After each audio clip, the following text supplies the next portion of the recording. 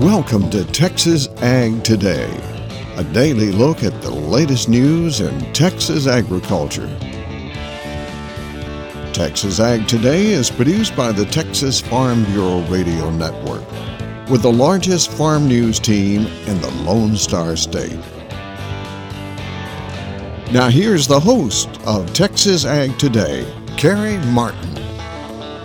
Hey everybody, welcome back to another episode of Texas Ag Today. I'm your host, Carrie Martin, along with the largest and most experienced farm news team right here in the Lone Star State. And we're all standing by to bring you the latest news in Texas agriculture. The Texas Beef Council has a new executive vice president. I am Jessica Domel, and I'll have that story coming up. Mexico isn't living up to its end of a water treaty, and it's costing Rio Grande Valley farmers. I'm Gary Joyner, and I'll have more coming up on Texas Ag Today. The versatility of sorghum.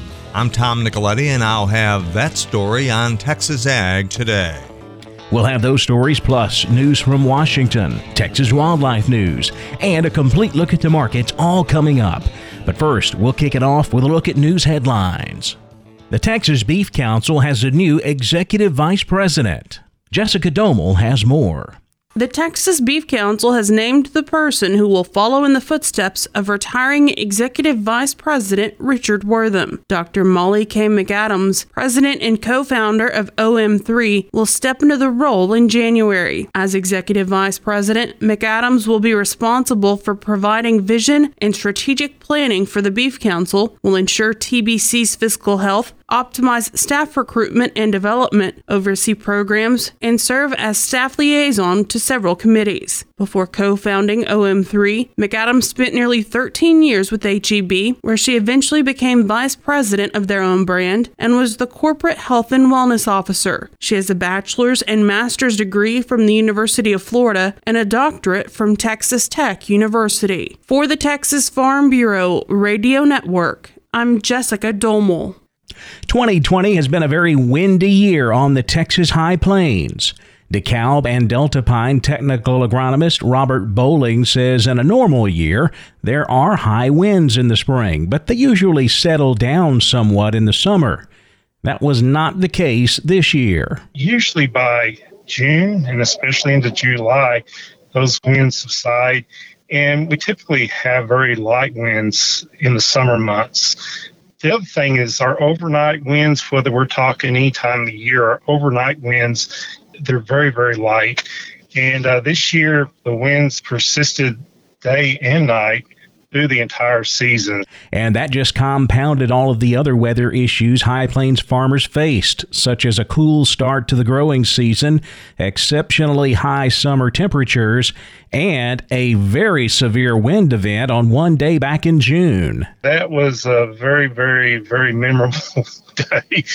The results of that storm were, a lot of that cotton that had come up was completely blown out. A lot of that was just felled out. It came too late to replant, so a lot of folks had to go back with either sorghum or shorter season corn hybrid behind that felled out cotton. That was one of those events that you tend not to forget very easily. One unique problem with that massive wind was plant damage from static electricity. Static electricity is something kind of unique to this area because we really have these low relative humidities. So the static electricity tends to be a big issue when we get those dry conditions and those high winds. DeKalb and Delta Pine technical agronomist Robert Bowling. Mexico isn't living up to its end of a water treaty, and it's costing Rio Grande Valley farmers. Gary Joyner has more on this volatile situation. Irrigation water is the lifeblood for Rio Grande Valley farmers and ranchers. Their water comes from 2 international reservoirs straddling the border. A good bit of the water for the reservoirs is supposed to come annually from Mexico under terms of a treaty with the U.S. It's not happening so far this year. Mexico has sent less than half of what it owes, and the country is already behind from previous water commitments. Valley farmers and ranchers pay the price for Mexico's water debt. Brian Jones grows cotton, corn, and grain sorghum near McAllen. He says area farmers will have to drastically reduce how much they plant if the reservoirs are not replenished. He estimates valley growers have lost about $200 an acre in the past when irrigation water was short. Some farmers this year have already paid big dollars for high-priced water from the reservoir because supplies of lower-priced water were too low. Delays in water delivery by Mexico are serious. Valley farmers and ranchers need water now. They counted on a commitment being kept. The U.S. government must make sure that water needed by American farmers and ranchers is delivered. Time to make it happen. I'm Gary Joyner, and this is your Texas Agriculture Minute. Sorghum is becoming a more versatile crop thanks to the sorghum checkoff. Tom Nicoletti takes a look at new uses for this Texas crop. Sorghum has long been grown for use as an animal grain feed, but the crop has evolved into a much more widely utilized agricultural product in recent years. The consumer food industry is a growing marketplace for sorghum. Texas is one of the top 3 sorghum-producing states in the nation. Charles Huddleston is a sorghum farmer in North Texas. He also serves on the United Sorghum Checkoff Board. Huddleston explains the importance of the Sorghum Checkoff program. But one thing that the Sorghum Checkoff is doing, promoting uses for sorghum that brings a higher value to the producer. A good bit of that is going to Japan as food-grade sorghum.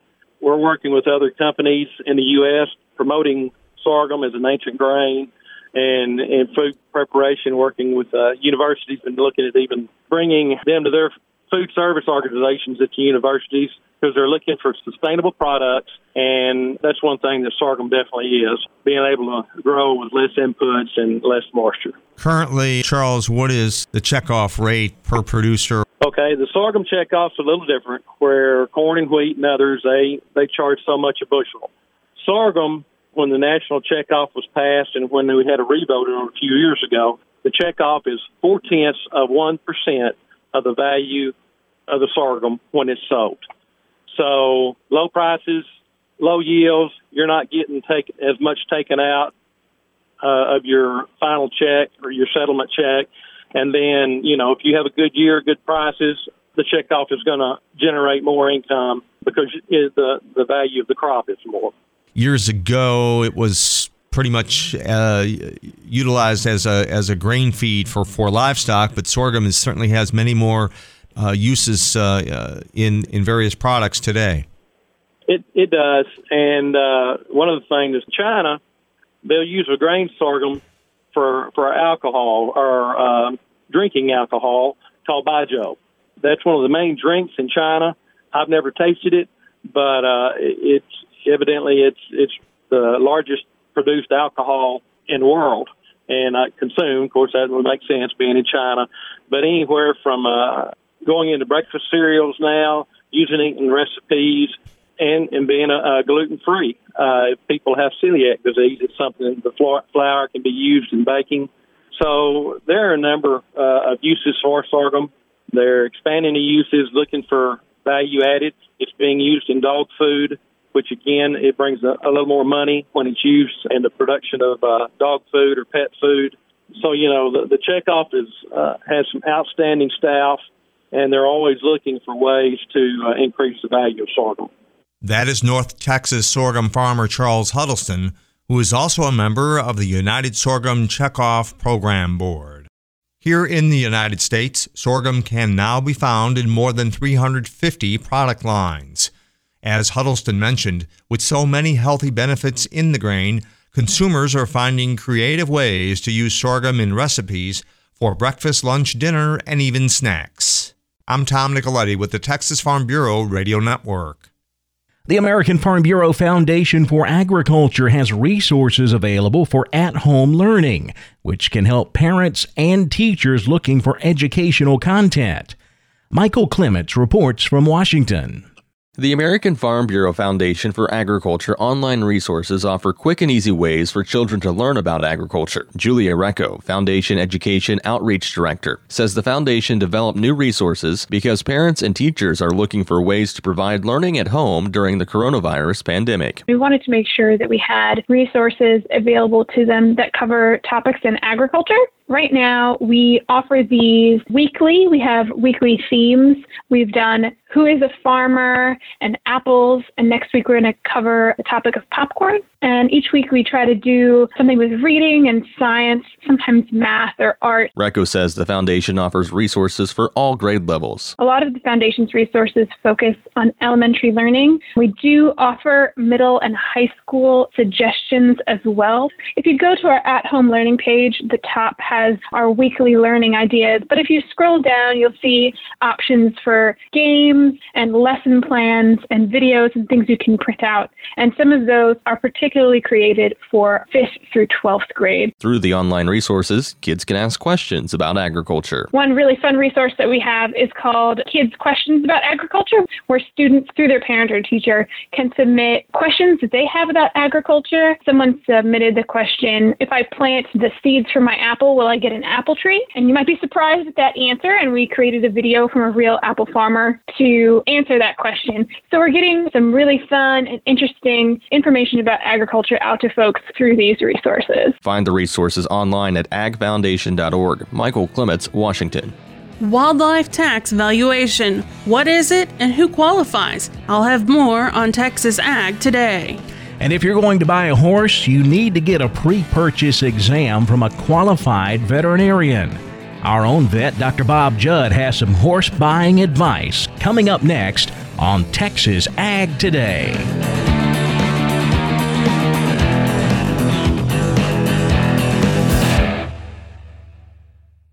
When we moved to Texas, we were like fish out of water. We didn't know anyone in our neighborhood until our Texas Farm Bureau insurance agent came to the house. She was so helpful and reassuring, a friendly face with that Texan hospitality I'd heard about. When we purchased a Texas Farm Bureau insurance policy, we knew we were making the right choice. We knew our family would be protected. Visit Texas Farm Bureau Insurance today at tfbinsurance.com to find an insurance agent who's a true neighbor.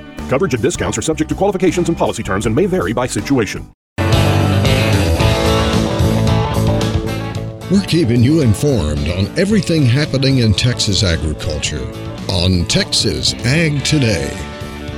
If you're in the market for a horse, you need to be sure to get a pre-purchase exam from a qualified equine veterinarian.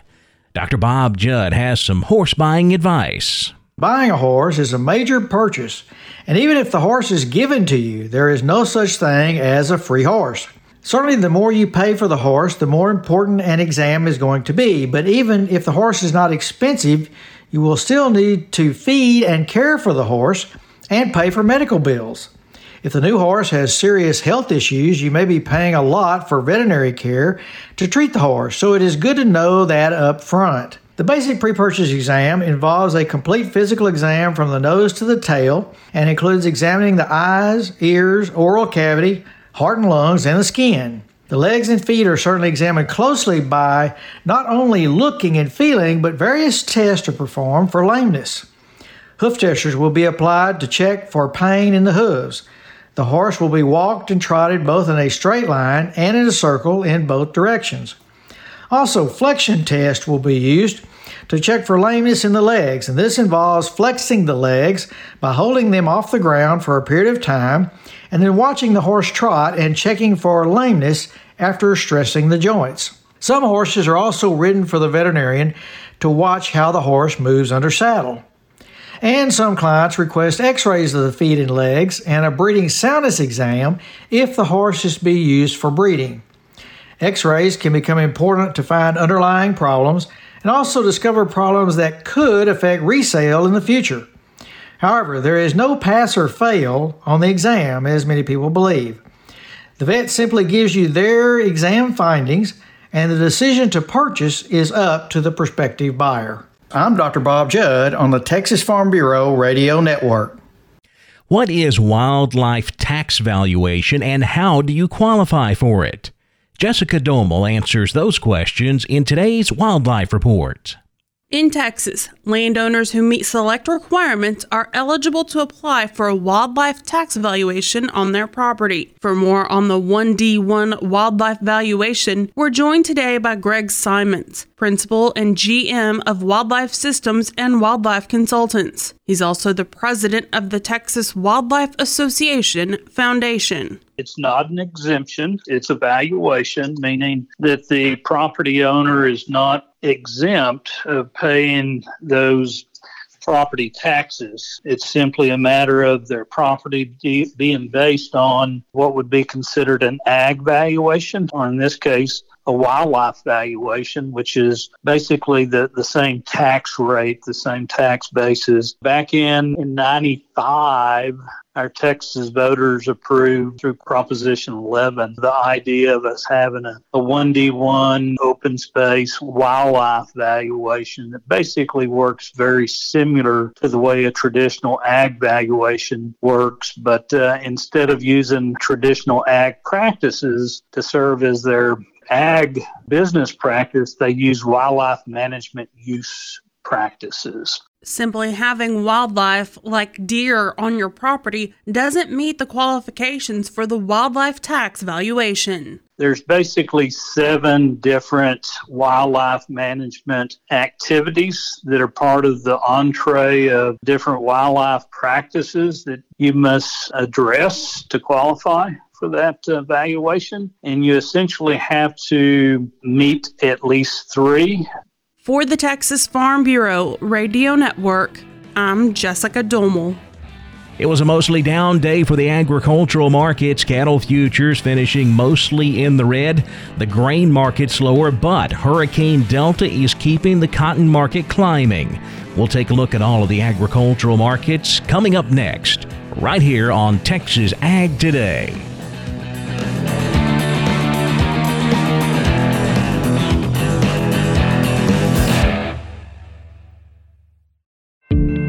Do you know what to do if you're stuck on the railroad crossing? Get out of your vehicle. If a train is not approaching, find the blue and white emergency notification system sign on the traffic signs at the crossing. For help, call the number on the sign and give them the crossing number so they know your location and can alert train traffic. Remember, find the blue and white to save your life. For more information, visit oli.org.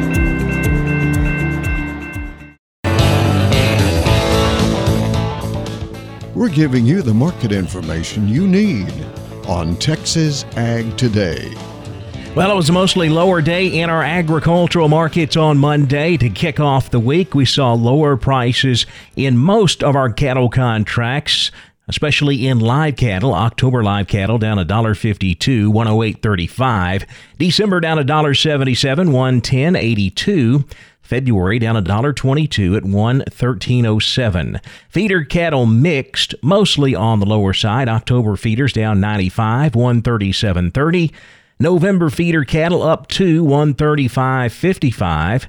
January down 35 at 133.65.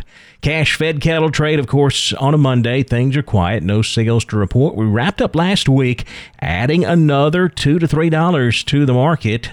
We sold cattle in Texas and Kansas at $109. Boxed beef prices higher. Choice up $1.15 to $15.21. Select up $1.70 to $201.52. Now let's check a couple of feeder cattle auctions over the weekend. Navasota livestock auction in Navasota, Texas, selling 1,696 head. The trend was steady to lower. 2 to 3 weight steers brought $1 to $1.95 a pound. 3 to 4 weights $1 to $1.90. 4 to 500 pounders $1 to $1.70. 5 to 6 weight steers $1 to $1.45, with 6 to 7 weights bringing 90 cents to $1.25 a pound. Slaughtered cows range from 30 to 52 cents, slaughtered bulls 50 to 81. Stocker cows $600 to $12.75 a head. Gonzales Livestock Market in Gonzales, Texas, 1,278 heads sold. The trend steady to lower. 2 to 3 weight steers $1.92 to $1.95. 3 to 4 weights $1.77 to $1.89. 4 to 5 weight steers $1.41 to $1.75. 5 to 6 weights $1.25 to $1.38. 6 to 700 pound steers $1.23 to $1.27, with 7 to 800 pounders bringing $1.17 to $1.21 a pound. Slaughter cows 30 to 55 cents. Slaughter bulls 67 to 76. Stocker cows $5.25 to $1,025 a head. Cow-calf pairs $7.50 to $1,200 a pair. Now back over to the futures market. Lean hogs closed mixed. The October contract continues to climb, though. It was up a nickel, 78.17. The December lean hog contract down 50 cents, 66.62.